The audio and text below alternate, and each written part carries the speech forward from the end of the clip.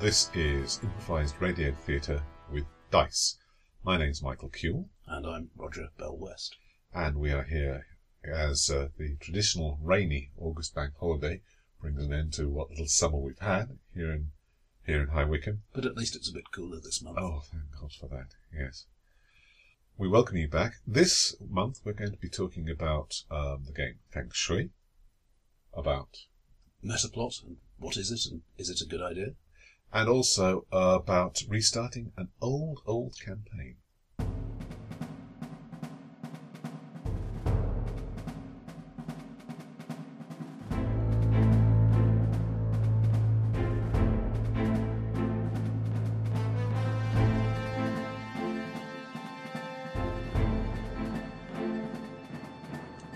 This month, from the back of our gaming cupboard, or my gaming cupboard, I'm dragging out Feng Shui, which is not, despite what you may have heard, a game about rearranging furniture. It is occasionally a game about rearranging historic sites around the world, mostly by blowing them up. Feng Shui was set in the same universe as the card game Shadow Fist, which was also designed by Robin Laws.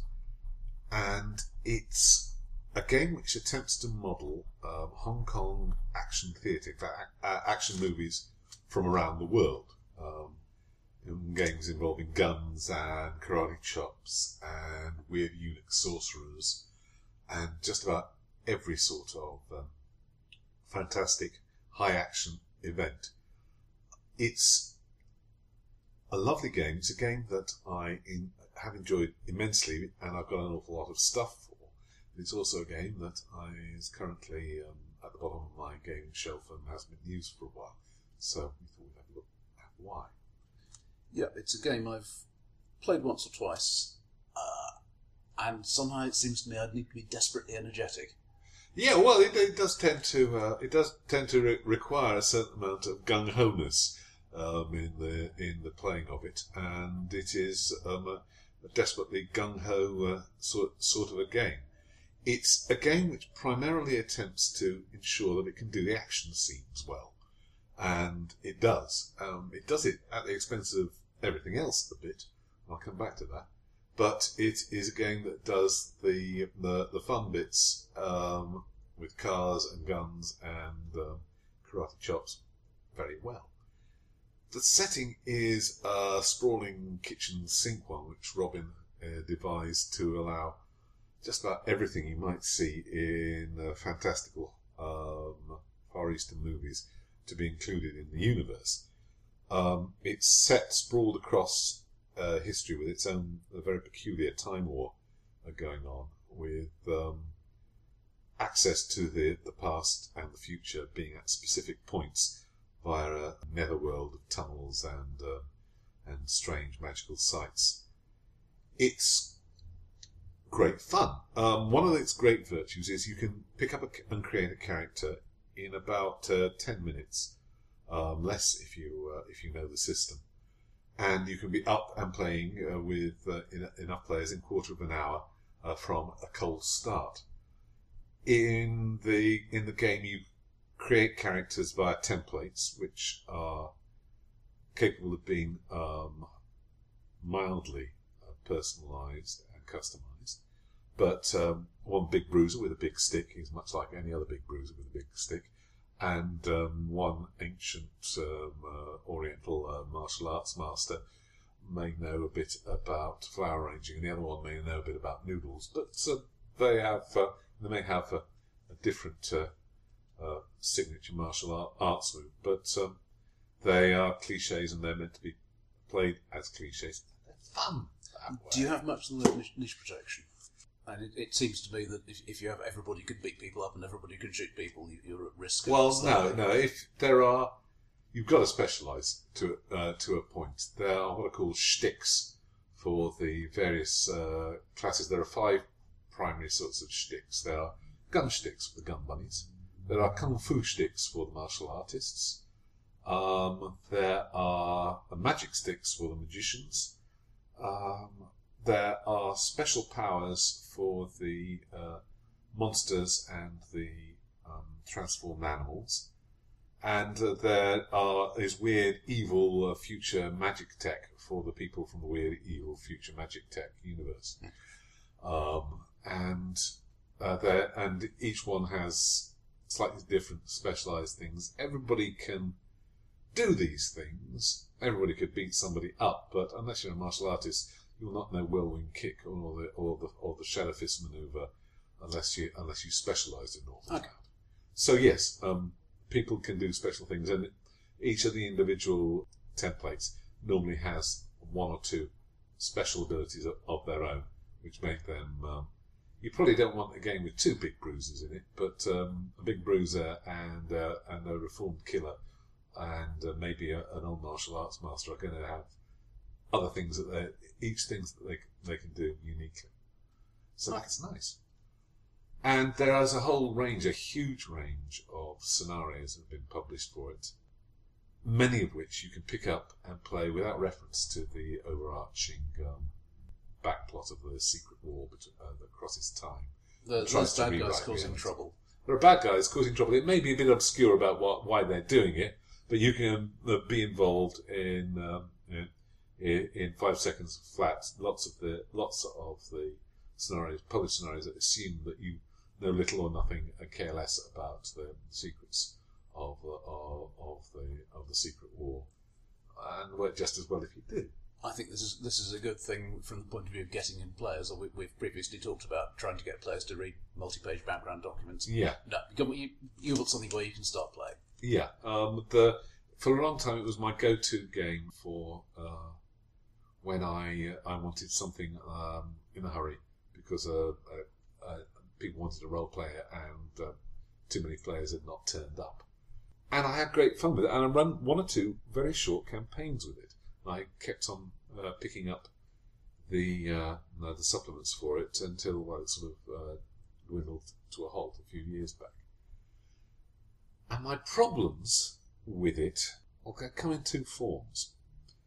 First of all, of the 5 groups of special abilities, only 2 of them really fit in my brain very well. The abilities for the gun bunnies and the abilities for the magicians are written very simply in broad terms and work perfectly well within the setting of the game. It's got the simplest magic system that I've ever come across, and yet it's still flavourful for that sort of setting. Okay. But all the others, the 3 others, the martial arts paths and the Arcana wave, the stuff from the future, and the individual powers of the monsters and the transformed animals, are long lists. I mean, I was more boggled by the charms list in Exalted, but that's the only thing that did boggle me more. And I can't get my head around them. I don't know why. It may be something to do with the names. I mean, I'm a person who's run GURPS fantasy games, and I've read all through GURPS Magic. I don't have it all in my head, but I seem to have the sense that I can pick up. I have most of it, and I'm confident that I can look up the more obscure spells and remember most of the details I'm going to need most of the time. And that's a lot more longer in word terms than the sections in the Feng Shui core rulebook that I can't seem to get in my head around. That the individual spells have names that basically tell you what they do. Visions of the past, fireball. Yeah, that's probably part of it. It can't be all of it, because I can manage to remember Whispers Through the Black Gate and a Ball of Abyssal Flame from Ars Magica. Yeah, I tell you what, Ars Magica spells, they sound pretentious, but they do describe what they do.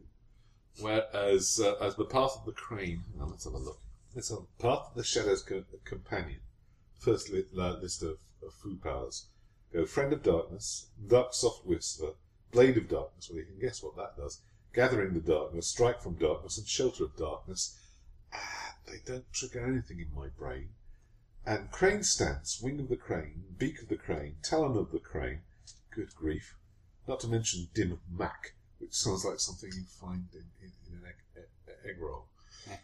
Mind you, the only one of these shticks I ever remember is Carnival of Carnage, and I can't remember what it does. Yeah, it allows you to slaughter mooks.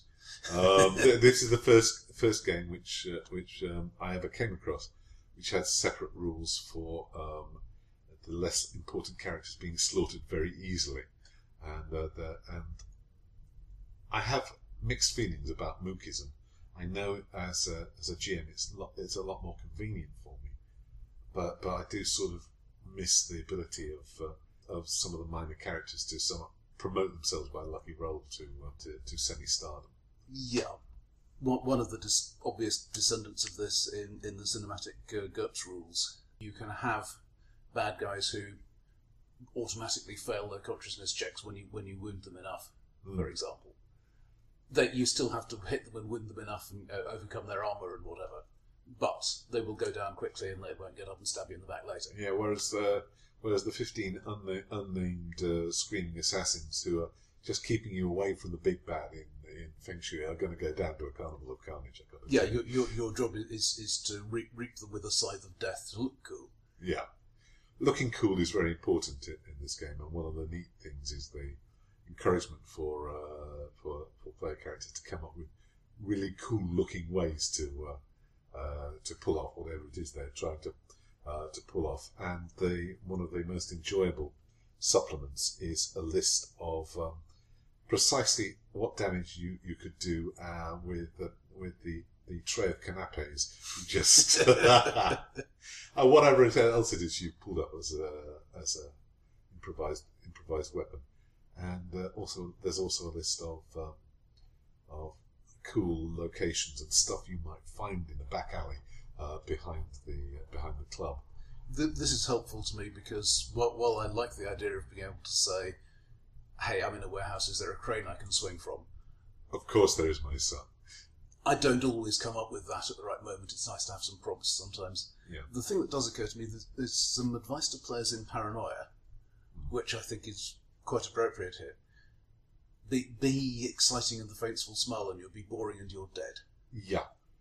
Be boring is the precise opposite of the point of Feng Shui. Now, the fact that I couldn't get my head around some parts of the system, and the fact that as Robin admits, there is no way that you can write down a set of guidelines as to how to create your own templates, sort of meant that I found myself leaping from published scenario to published scenario. And that wasn't something that the game line made easy to tie into. Was there ever a big campaign? There never was, oddly enough. There were books for the various factions that you were fighting or being part of, and adventures set in the background of each individual faction's area they dominated. Adventures for or against sorcerers in AD 69, for or against the world-spanning empires in 1850, and against the evil evil dystopia of the future with the Arcana Ware. But it wasn't easy to tie all this together, and eventually I found myself giving up. I may have made a mistake. I know I've talked before that there's a rookie mistake in Ars Magica, where the GM tries to start with a spring covenant, a new covenant of magicians, with building up from nothing, and that is a basic mistake if you've never run it before. And I made the mistake, I think, with Feng Shui, of starting with player characters who knew nothing about the background, who knew nothing about the Secret War. I think, though, as you just said, that is kind of what you're channeled into. Both by character generation and by the published adventures. It's at least not saying you shouldn't do this. Oh, yeah, but I think actually what you should do is start in media res. At least with most of the characters, you can have one player character who's a total innocent. What's going on? What's going on? The chap they can explain everything to. But guys with glowing green eyes, bad. Bad. If it drools on the floor and the floor starts dissolving, that's bad. The thing is, I think if you started in media res and then worked backwards to explain how this group of misfit heroes came together, it might work better. There's a late release for the game called Friends of the Dragon, which is a guide to building up series ideas of a show based around being a cop, being a criminal, being one of those ridiculous teenage groups of brightly suited heroes from Japanese TV shows, and tying all those into the Secret War. I think if there were better guidelines in the core rulebook on how to get everybody together and how to plot things together, then I might have stuck with it. But my technical difficulties, it just didn't stick in my memory, and the fact I couldn't bind it all together with a plot I could make up myself. I think that's what killed it for me. I still want to do it. It's still enormous fun. Yeah, I got the basic book and a couple of supplements a while ago, and somewhat like you, I think I kind of bounced off the big background. I didn't feel it was introduced in a way that I could get a handle on. Well, yeah, it is a complicated it's a clever background. The idea that if you control enough sites through which chi is being channeled, the feng shui sites, the ley line sites, then you can control the world. But my campaign never went on long enough for them to get deeply into that and the possibilities of changing the past. I'm wondering whether it, given that the usual resort for how do you solve this problem is what would the film do? Yeah. That's the impression I get from this. Yeah, it's definitely intended to be cinematic. Is whether one should say, okay, this is a game of films, not TV series. Mm. It's not an ongoing thing with a season big bad and an overall plot. It's a film, and then maybe later we'll have another film. It might have some of the same characters in it, but it's a different film. It's not directly following on. This is just occurring to me as I think about it now. Perhaps one should try not to build in the really long-term continuity beyond what the players insist on. I take your point. Except that for regular gaming, you want week on week. You want the feel of a TV show. At least it's the way Rob is tending to go nowadays with his new system. It's the way I've been thinking of my regular gaming sessions ever since reading Primetime Adventures, I think. The idea that I want to steal is a form of TV show that's pretty much unknown in English-speaking countries, though it happens a little bit in the US, which is the telenovela, which is as implemented currently. It's basically a soap opera in style. Affairs of the Rich and Famous would be a fairly standard setting, but it is known from the beginning to be a fixed story. It's maybe 120 episodes, broadcast several per week over the space of maybe 6 to 9 months. Mm-hmm. So while you've got the ongoing plot effect of having more time than just a single 2-hour film, you know that there's going to be an endpoint. You know where that endpoint is going to come. So unlike the standard American TV series, you don't just go on and on and on until the ratings get bad and you have a lousy last season and then you get cancelled. You know it's going to end. Yeah. And if it was successful, you then might start another one with, again, some of the same characters. I think this has things to say to role playing which aren't really being heard just yet, because it's basically unknown on TV in the West. I'm not sure. I'm not. Telenovela means soap opera to me, and whilst there are fun things to be done with soap opera, and soap opera elements are needed in most role-playing games. I'm looking at the narrative length. Yeah, but don't you need to know where you're going? Yes. But I never know that. Let's say you might have a campaign which is... This is about, driving the monsters out of this land. Okay. And when that's done, that campaign will end, and everybody knows it will end. Hmm. Everybody knows up front, the GM has an idea of how this is going to be done. It's a closed-ended scenario. It's not a single adventure. Uh-huh. But there is going to come that point. You don't immediately scrabble for, right, we've done that, what next? Well, what next might be something completely different. Hmm. And it might be 15, 20 sessions perhaps. You're talking about a bounded arc, or story arc, with a definite. The thing is, I want to play to find out what the story is. I have done things like this. I've done it recently with Seven Voyages of Sir Alexander Lacey, which I think I mentioned a couple of times, where I knew that it was going to end at the Emperor's Millennium Ball one way or another. But I don't know. I think I may do this more than I think I do. But I'm not quite sure. I'm not quite sure. You'd have to show me an outline. I'm still working on this myself. I'm planning to try it with the next campaign I propose to people. Okay. We'll see how it goes. Okay. Well, we've wandered a bit. Feng Shui is great fun, and anybody who wants to kick ass and blow stuff up, and either fight or join the armies of the Flying Monkeys, should take a look at this game. Yeah, it's not a game if you want excruciatingly technical detail, which I will admit sometimes I do. It's a game about, this is more or less right, go with it, have fun. It's a game about melodrama at some level. And I should have done the melodrama bits better than I did them when I ran it. But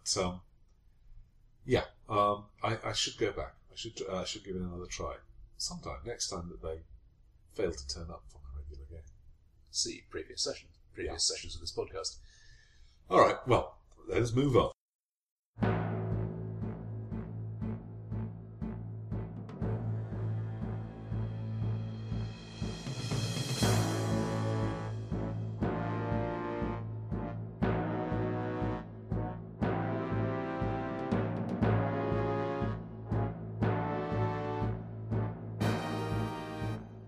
Metaplot.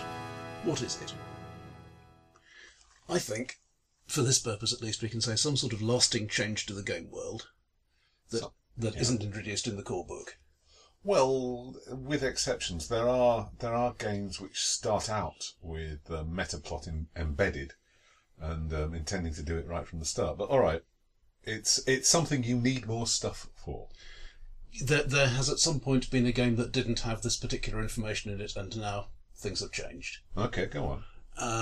It's a bit fuzzy. I mean, if you have a new edition of the rules, and you've got a game where the rules and world are bound together, quite often they'll move the world on a few years as well. Mm-hmm. So here is this nifty new stuff that the rules now support. Well, there's something in the world to support that as well. Fair enough. Or it might just be each supplement advances things a little bit. I would say probably mostly out of fashion now, but it was very big in the 90s in particular. Yeah. What was the first one you met that did it? I think the most obvious were World of Darkness stuff. They had a tendency right from the start to have stonking great NPCs in the background and stuff the stonking great NPCs were going to do, whether you did anything or not.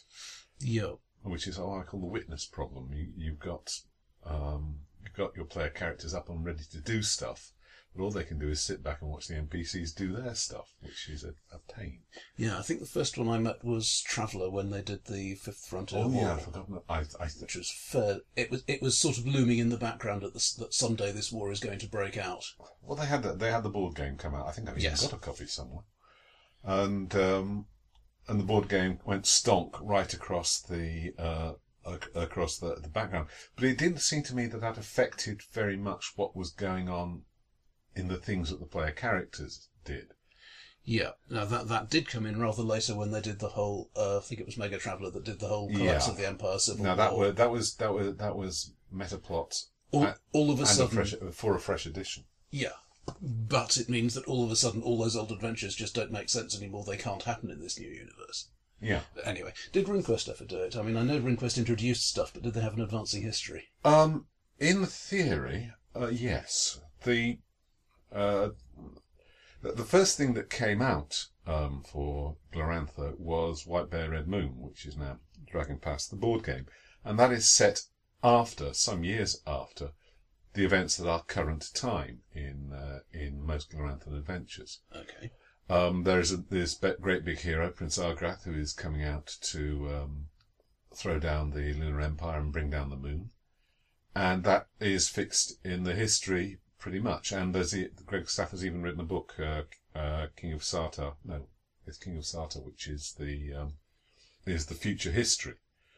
But he's, in a rather twisty and clever way, said, yes, there are certain fixed events here, but who actually plays them out is a matter that's free for your campaign. Your Glorantha will vary. That's something that Shadowrun, I think, did quite well.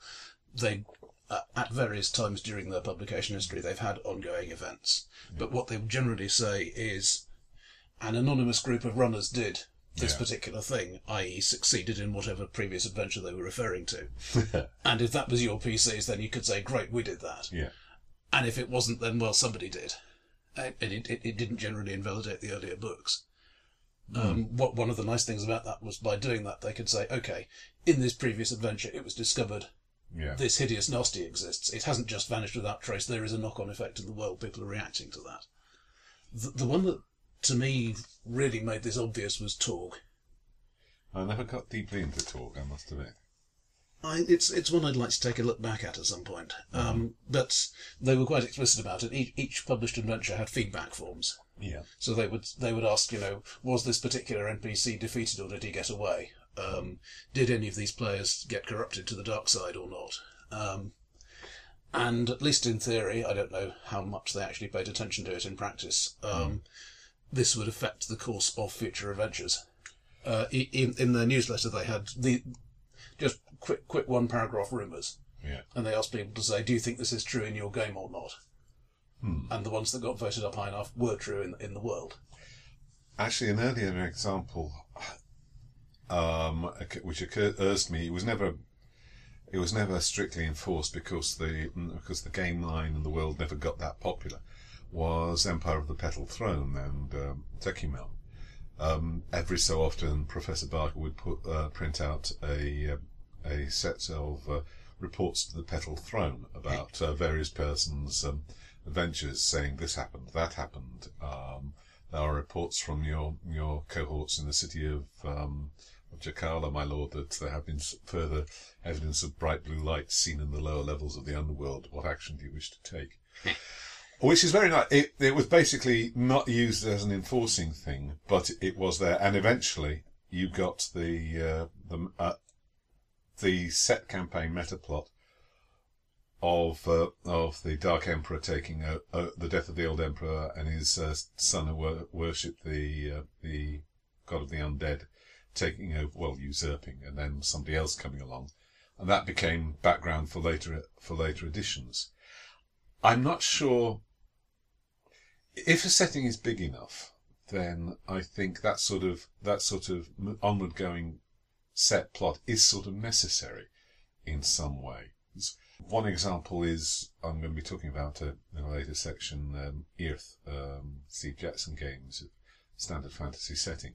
And between second edition fantasy and GURPS Banestorm, there was not only a change in the system, that there was 10 or more years of time that they had to account for and things happening. And basically, I don't feel badly that there is a separate universe that went slightly different from the way mine did, but I do find what I think of as meta plot is when there's stuff going on and there's background adventures coming out, and there's nothing that allows you any wiggle room. Yeah, one game that did that quite a bit, we talked about last time, was Cyberpunk. The Fourth Corporate War meta plot came down to everything is done by a bunch of NPCs who are actually based on the original playtest PC group, plus an author self-insertion character. And those are annoying. And it was just going to go along, and it was going to happen whatever you did. 7th Sea had a bit of that as well. Important NPCs were explicitly described as, you cannot kill these, because they have stuff to do. Well, yeah. There are a shed load. The World of Darkness, as I say, had a tendency to produce insanely powerful NPCs and put them in place right from the start. And there was always a feeling of didacticism about the old World of Darkness, about its assumptions about what was evil and what was good, and how the world was corrupt. It It went on about technology and business and pollution in ways that were a little bit of the time. Let's be fair about this, pretty heavy-handed even for the time. Yeah. Because right at the other end of the world of darkness, you have, okay, this world is simply going to end. If you're going to play this adventure, you're not going to be able to play in this world afterwards, because that's it. The only World of Darkness line that appealed to me was Mage the Ascension. And I have somewhere, though I never finished reading it, the book they issued about the Ascension, the wind-up of the line, how the world could come to an end. And it was the reason I didn't finish reading it, I think, is it was built on the assumptions of so many other adventures that I hadn't read or participated in, going in a specific way to get to that point, that I was slightly boggled. What are these people? Red Star? What Red Star? Well, this is one obvious upside from the game publisher's point of view. Mm-hmm. If the player is going to be involved in that, at least if the group is, then the GM at least has to keep buying the books. Well, yes. Yes, this is blatantly mercenary. I don't suppose anybody's rubbing their hands with glee about the huge profit they're going to make. This is role-playing after all. Yeah. But, it does help keep the books selling, keep the thing in business. Yeah. Just look, something that's sort of semi-RPG. It has been played as a role-playing game occasionally, as Battletech, where you've got a history with dates. You've got, I think at this point, more than 100 years documented in reasonable detail. Yeah. But people feel quite free to say, okay, for this game, I'm not going to be on the cutting edge of the timeline that they just published last week. I'm going to play this historical battle. Yeah, well, it is a wargaming. It's a wargaming simulationist centered.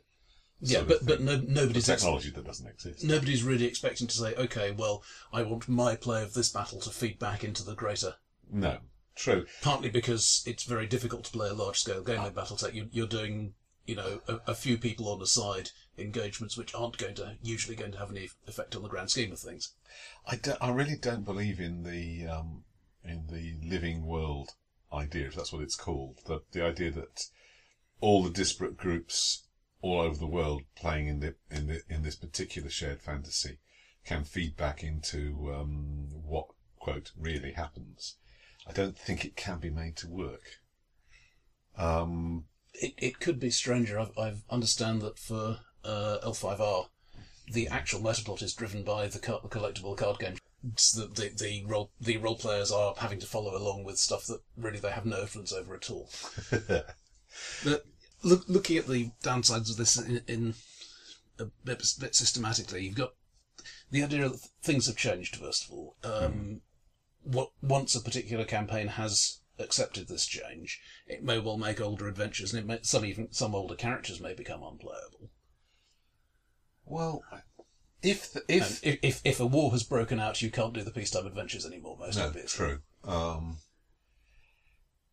I'm not sure I have a problem with this. I mean, the way Traveller did it with Mega Traveller was partly driven by their desire to have the whole new system highlighted and capable of doing interesting new things, they thought. But I think the rule has to be, don't introduce any change that makes the universe less fun. And I feel Mega Traveller violated that quite a lot. It went downhill towards the doom and gloom, and then it was the 90s. It was, well, everybody had to be doomy and gloomy in the 90s. No, I was trying to be cheerful, and that's probably why I wasn't terribly successful. But I was trying to be cheerful. The whole thing was winding down towards the doom and gloom, so that they could have Traveller: The New Era come along in 5 years' time and be a post-apocalyptic thing. And the reason I know it didn't work is that Steve Jackson Games managed to have such a great success with retrofitting back into the timeline that hadn't been altered. Don't worry, the Third Imperium is still here in this game. Yeah, but if you're going to make a change to the universe, why do so many people make it a depressing change? I'm going to be nasty about Joss Whedon here, because he did it in the 7th season of Buffy the Vampire Slayer, the comic books, and decided to abolish most of the magic in the world. And I thought, why? Why did you do that? Why did you do that? Yeah, if you were gaming a magician at that point, yeah, you need to find a new thing to do with your life. Which, sometimes is fun, but it's not something I want to thrust at PCs. Yeah. And part of the thing is, if you don't buy the book, then you just have no idea what's going on later supplements, as you were saying with the Mage End of the World. Yeah. One thing that I'm a little bit concerned about, at least, is incompatibility. If there's an ongoing campaign, and let us say in this campaign that there's a big nasty villain who has a lieutenant, maybe the meta plot says, right, the villain's lieutenant has killed him and taken over. Mm-hmm. Maybe that GM's campaign has already established that lieutenant is actually a mole working to try to restrain the nastiness of the villain, and these are just. Yeah. Either at that point you abandon the meta plot completely, or you make big changes to the campaign. On the whole, there are two problems. First of all, it's a big enforced change across a whole game line, rather than an option here. This is the way you could take it. That forces things on the players, and worse still, and this is my second point, it forces things on the GM. Mm-hmm. And as GM, I deeply resent this. Yeah. I want to be able to develop things in a direction that I want to take it, and to make changes to the world. Now, there is an argument to be made that even an individual GM needs to discuss with his players if he's going to make a huge change to the assumptions behind a particular setting. We all like to do this, but at least if I'm doing it for an individual group, I've got some sort of feeling about how each individual player is going to react. I like surprising the players, but I don't want to surprise them in ways that are going to make them leave the game. We've talked before about shifting between the actor mode and the author writing room sort of mode. Yeah. I think if you're planning this for an existing campaign, then it's a good idea to do that to some extent. Just to step out and say to the players, okay, I have a change roughly of this shape in mind. How do you guys feel about that? Except you do lose the expression of what the hell on their faces. You do, but I don't like not doing that because it feels like bait and switch. You know, I built a character for this campaign I wanted to play in, and now it's going to become that campaign that I don't want to play in. Well, if you can maintain, I don't know, function. I don't know. I have been told I'm a bad boy for doing this, and sometimes I have been deceiving about the very premises of what a game is about. I don't know. It's a delicate balance. It's like planning a surprise party for your wife. I imagine, not being married. Neither of us really like surprise parties. This is something we negotiated before we got married. Gosh, that's sensible. But it does seem to me, let's say you're running a game every week, every 2 weeks, something like that. Yeah. Even a very active game publisher is not going to be able to produce stuff fast enough to keep up with that. True. And unless you only ever deal with metaplot issues in the official adventures and stick to small stuff in between, you are going to outrun it. You're going to develop incompatibilities. Yeah. That said, I've stretched one published adventure, such as the River of Cradles adventure, published in the 3rd edition RuneQuest book about Parvis. I've stretched that over. That's designed to be stretched over multiple weeks, but yeah. There was one adventure that my co-GM and I thought, well, this will just be a quick thing to get players into the mood before the main thing happens, and 8 months later. Oh well. But yes, I take you can diverge with just one blow of a sword or one shot from a crossbow. God knows my games have sometimes. So and one careless word or one brilliant bit of role playing from a player who sees an opportunity and seizes it can change an enemy to a friend or vice versa. I like that. One of the things that I like to reward players with when they do something really good is, right, here you have had a lasting effect on the game world. Yeah. It's something other people are going to know about, something you can see every time you look at it. Yeah, one of my players solved a problem with a rampaging blue dragon by persuading her that he could shapeshift into a blue dragon himself and give her the child that she wanted. And it's having echo-on effects throughout the later parts of the game, which haven't yet been fully resolved. Looking at the other side, though, let's say you come to a world with meta plot after the initial publication. Yeah. If you're starting it then, even the titles of books can be a bit of a giveaway. And yes, obviously players are going to try to avoid taking advantage of this, or most of them are. But when a book is called The Montaigne Revolution, this is going to influence how you think about Montaigne. Yes.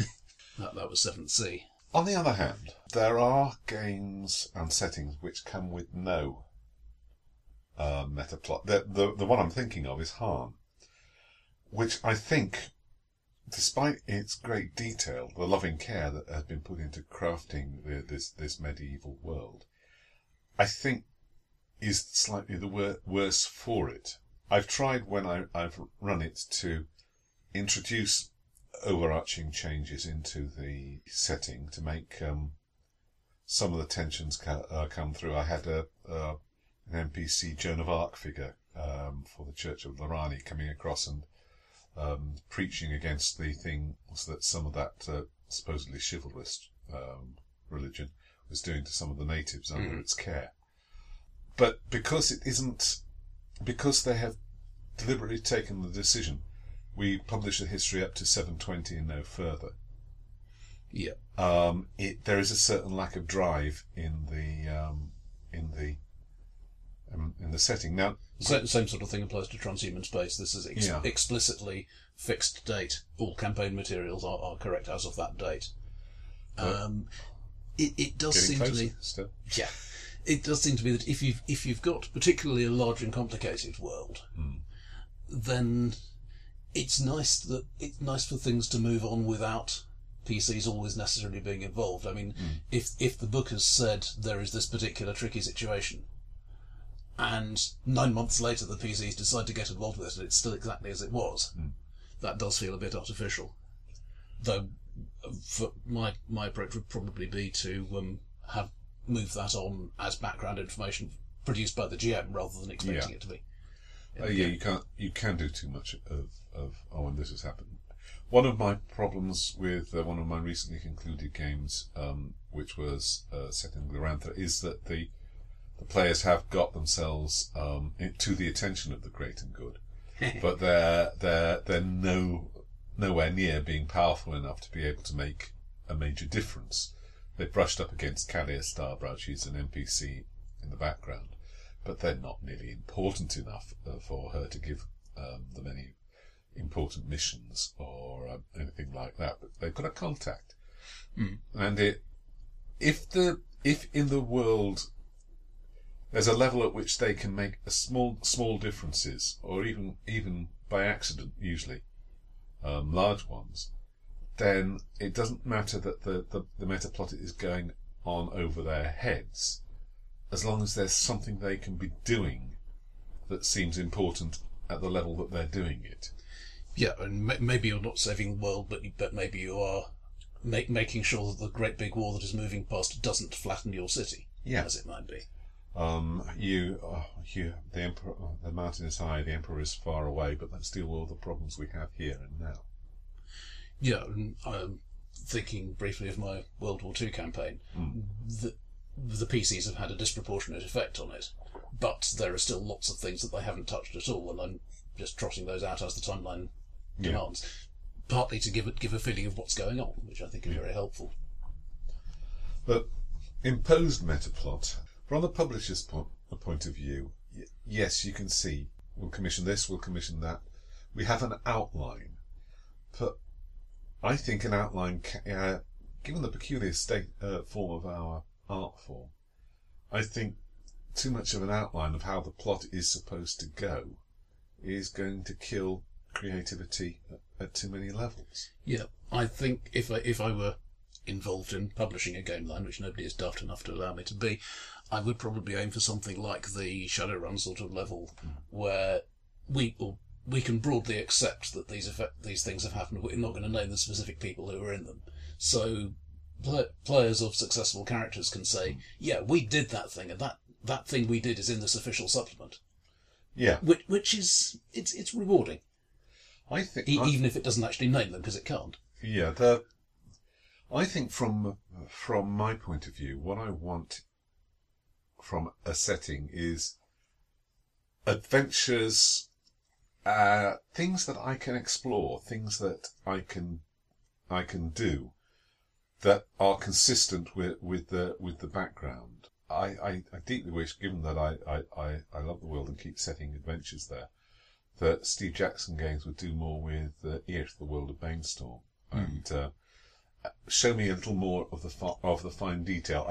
I suspect they're leery of it because Treadroy, which was one of their early supplements, set in a city in the world, it didn't quite work. It was an early experiment and had several flaws to it. But I would really love to see the background of the Empire of Megalosh, or more about Caithness during their civil war. It'd be very nice to see. But if you're listening, line developers. Since I'm assuming most of our audience are probably not game publishers, I think it's also worth considering how do you do a metaplot-like effect, a big transformative moment in an existing campaign. I think we're slightly at odds here. I'm generally in favour of asking the players to buy into it explicitly. How are you going to? Well, all right. I am in favour of hinting and giving them plenty of opportunities to realise it's about to happen. Maybe even the opportunity to stop it, but not to show my hand too clearly. All right. So, have you done this? Have you gone to them? Give examples. I tend to avoid this completely. Because, while I love big transformative moments, what I tend, in fact, to do is put them in one-shot adventures, so run at conventions. Aha. So I'm playing with players who are not particularly invested in the world already, so when the zombie plague breaks out, they're realising, hey, there's the zombie plague breaking out, but they haven't already said, right, I'm signing up to play a cop game for the next 2 years. Well, Where are these zombies coming from? I see. All right. Well, would you... If you say, let's take your World War II game of weirdness. Let us say that it got to the stage where the Nazis are facing final defeat, and they managed to pull out something like a plague of animated dead, and it gets out of control. How are you going to say to your players, "Would you mind if this happened? Because it's going to get a bit bloody and unpleasant." Well, I may be trying this in a little while. There are certain events moving, partly due to PC action, partly completely irrelevant. But if you can blame them for it, which may divert the course of the war somewhat. Mm-hmm. And I'm not going to say any more because they may be listening. We hope so. So, ask me again in a few months' time. Okay. All right, well... The other thing I think one should possibly consider is, if as a GM I'm feeling... I really want to change this thing, maybe the answer is actually explicitly to shut down the campaign and start up a new one. I'm not as fond of long-running campaigns as many GMs. Well, we'll come back to that in our next segment, I think. I am fond of long-running campaigns. I can't think of any moments at which I've explicitly changed the rules on them. I'm leading up to a moment which will change Earth in one of my campaigns, which I must get back to soon. It does seem to me that in Earth in particular you have the big hanging thing, the matter of the Emperor's little problem and whether people find out about it. Yeah, well, I've solved that twice over. But once you've done that, you are going to diverge from anything that is published. It is, and I have outlines for campaigns set after the Emperor's little problem has been solved. But not got to them yet. The other big problem hanging in the background, which I suspect the line developers mean never to be solved, but there are PCs involved, is the mystery of the Ministry of Serendipity and Friends, and who's really behind it and all. And the big transformation is that No, I'm going to shut up now. Keep your mouth shut, Michael. Right, on to the next thing. On to the next thing.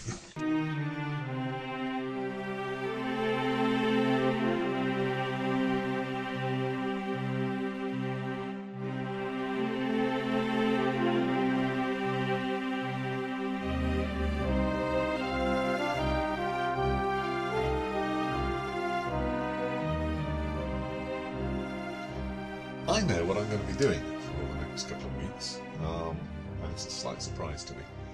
Last Monday, a game came to an end in one of my 2 regular weekly groups, and I said, what do people want to do next? Feeling, having rested while somebody else was GMing, that I was ready. And somebody said, well, what about going back to Wellborn? And I thought, oh, right. Last time I proposed that to that particular player, he said he would be bored going back to an old campaign. But I said, fine, yes, I can do that. And I went back and got out the details of the old campaign and discovered, to my shock, it's 10 years since I finished it, and it must make it about 8 since I last proposed that we do it. And this is going to require a little more work than I had previously anticipated. This was a game based on an article in Pyramid when it was a print journal, which tells you how long ago this was. Volume 1. Which was called Earth 1100. For those who are not enthusiasts or in the know, Steve Jackson Games' basic GURPS fantasy setting is one in which, about 1100, a groups of people from our Earth, or something similar, are transported to a parallel world full of elves and dwarves and orcs, and manage to settle down there and build up their own cultures, and eventually come to dominate the continent in the way humans so notoriously do. They breed so fast. Ah, it's a terrible thing, like rabbits.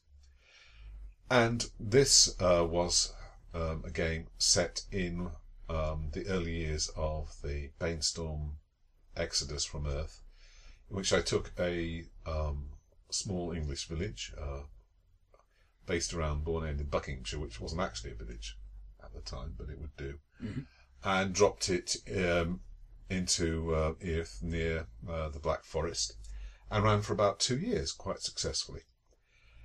And I now have to try and find a means of reviving it. Now, what I have are my campaign diary. I have lots of printout of NPCs, because I was by that time bothering to use a computer to create NPCs for GURPS. I have the campaign write-ups, which I did for Alarms and Excursions. Brief plug for Alarms and Excursions here. I'll find a link for it. You do that thing. And I have slight problems. First of all, GURPS has undergone a new edition since then, so I'm going to have a lot of mechanical work laid out for me, getting the characters to be compliant with 4th. Broadly compatible, but there are some twiddly bits. Yeah, there's going to be a fair amount of twiddle. And there's also 1 or 2 setting-specific problems. One of which is what I'm going to call the away team problem. My player characters were the core leaders, the people more or less in charge of the village. We have the Lord of the Manor, who inherited from his father, who was an NPC who died during the first Orc invasion.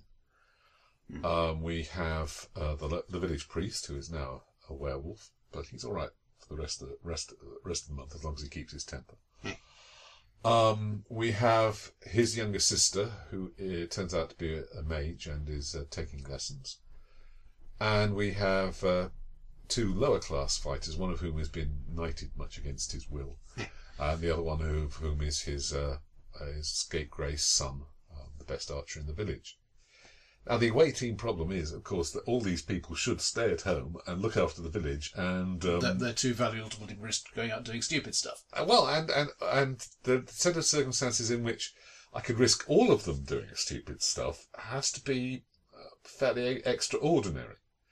So I have a slight problem that I have a level of the game at which they should gather together with the NPCs who are influential and decide stuff about the future of the village. But I also want the traditional swashbuckling and going out and thwacking things bit. Have you considered Ars Magica style I have. play? Troop play seems to be one of the logical things. We give each player a second character, slightly less powerful than the ones that are already in play, and allow each of the ones who are in play time out to go and do individual missions and stuff that will be important to them, whilst the other players are either playing their main character or playing somebody less advanced, not less important, but less advanced from the village. The other option I thought of, and I'm not sure if I can sell this to them, is to do Wellborn, for that is the name of the campaign, Wellborn: The Next Generation. We move it forward to 10, 20 years in the future, when the children of the previous characters are growing up and are facing fresh challenges. But that, I suspect, is going to be resisted. Well, there's a sense, for me at least, of a terminological argument. Yeah. Yes, yet another one. To what extent is that actually restarting a campaign, as opposed to running a new campaign in the same world? You're not wrong. It would be that. It would be definitely based on all the events that have gone on before, and yes, that's why I would resist it if I were them. Somehow I managed during the previous run, and it was getting to be this way beforehand, to find enough events that everybody was busy.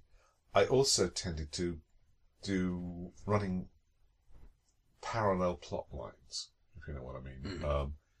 The scene when you would cut back to the Enterprise to see what Picard is doing this week would happen in the middle of the away team mission, and I had to juggle several lines of things going on to keep everybody involved and everybody interested.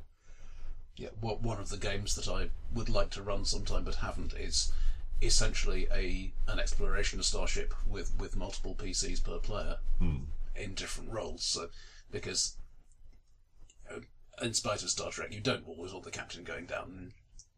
Well, yeah, even Star Trek knew that in The Next Generation, as I say. But anyway.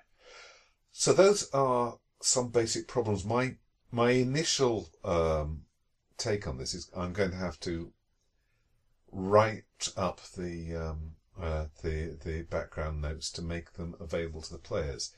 I suspect some of them will have better memories of this than I will, and I'm going to have to ask for a general purpose forgiveness for anything that I get wrong, and be willing to incorporate stuff that they remember with fondness and which I've somehow managed to skip over.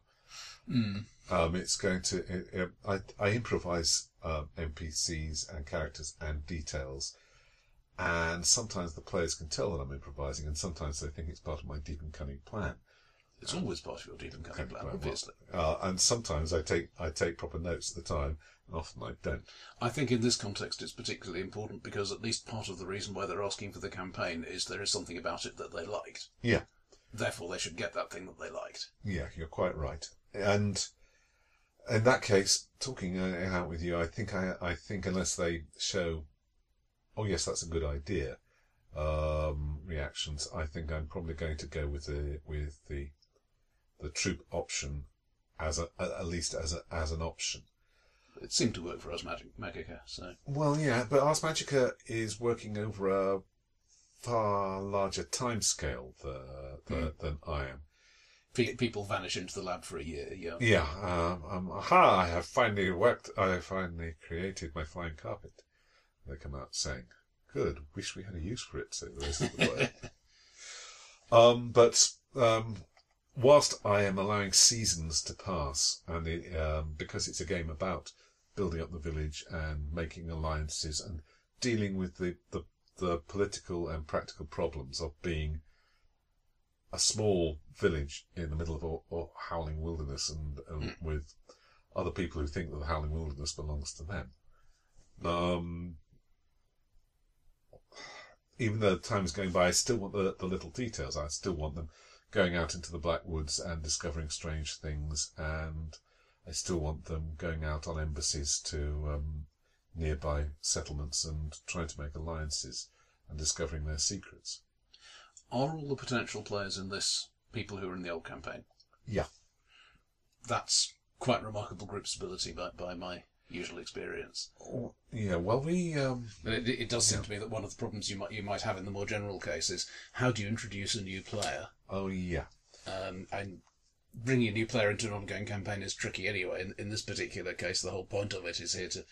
The thing that's binding the group together is the good memory of the old game.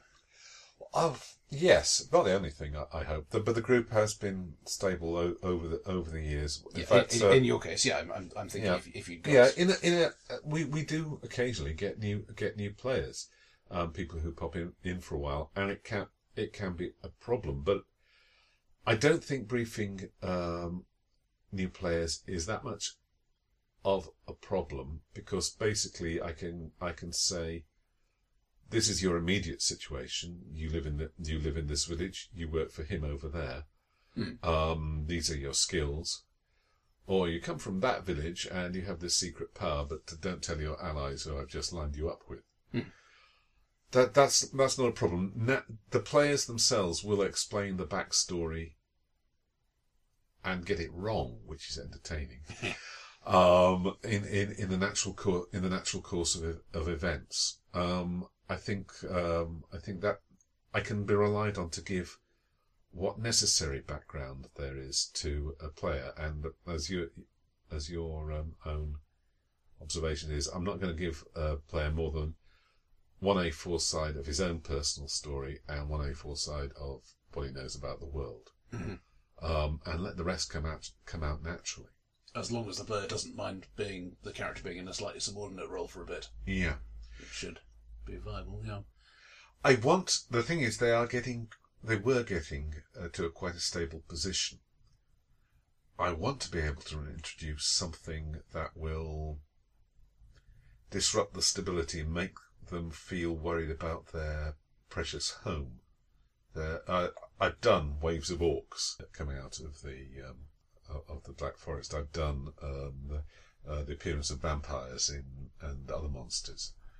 I want there to be at some point a major big bad, if not a person, then something developing in the game world that they will have to face and they will have to solve. Off the top of my head, it seems to me that if the campaign so far has been about the leaders of this village reaching an accommodation with the world that they've found themselves in, then an obvious disruptive influence would be the arrival of another village that has not made these accommodations and isn't prepared to.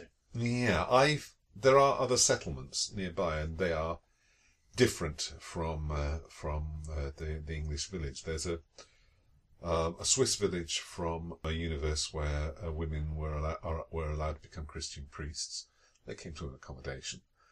There's a Welsh village who are all psionics. They recruited them and told them to keep quiet about it. And there's a town of mixed Russian Atlantean heritage, about a month's travel away. But yeah, bringing in some crusaders who say, "You lot have gone native" is the key narrative. Yeah. That would be entirely possible, and they would have. The difficulty will be to make those people enough. That way of approaching it is, in fact, the stupid way to approach it. But we would need to give these people some sort of advantage that didn't make them an immediate walkover from all my magicians and psychics and all that. Yes, yes, it's an interesting thought. Tolerance versus intolerance. I think that might be a theme. One thing that does strike me is when you're doing the game mechanical conversions, I at least would be inclined to ask the players, what are the things that you really care about for this PC in terms of abilities? Because some things will end up with, you'll have choices about what flavour to give them. True. The magic, conventional spell magic, you can port over fairly directly, but a lot of other things have changed. Well, and it's again, part of if they're fond of a particular thing, it would be nice to maintain that thing. I would agree. Though I'm going to have to be careful with the version of lycanthropy I give the priest.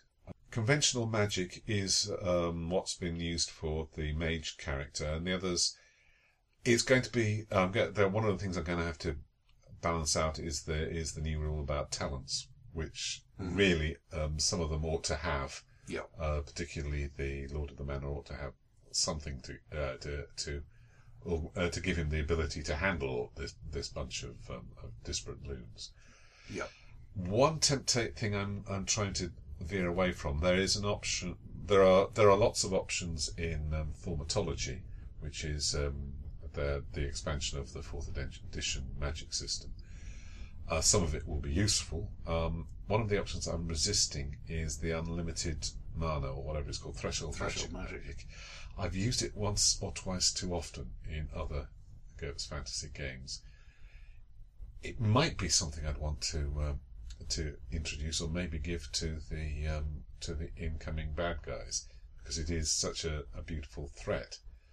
But I'm not sure how it ports onto a campaign which already has quite a lot of magical stuff in it. Well, there is a supplement to thaumatology, an example campaign setting with several different worked examples of magic systems in it. Age of Gold. Maybe I take a look. Which tries to look at how these things can interact a bit. I also have to worry about the Atlanteans, but and I think a quest for some orichalcum might happen. Yes, that turned up in an Infinite Worlds campaign. Yes, you are high-tech people, but we have discovered that for leading edges of space planes and things, this orichalcum stuff is really quite handy. Unfortunately, there's only this one place where you can get it, and they've got gods, but you can cope with that. Yeah. All right. I think I have some ideas, and I thank you for them. I will let Jarl know how it goes.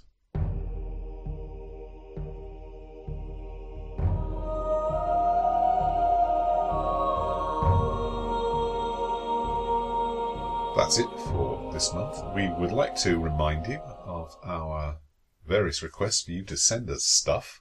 These writers, we are willing to solve all your problems that have to do with role gaming anyway. We will solve any problem for you and probably not destroy the world in the process. Well, we don't guarantee not to destroy the world in the process. We will not destroy the real world, TM, in the process. Hasn't happened yet that anybody noticed.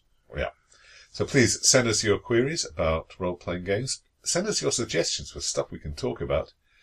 And we'll be back in about a month's time.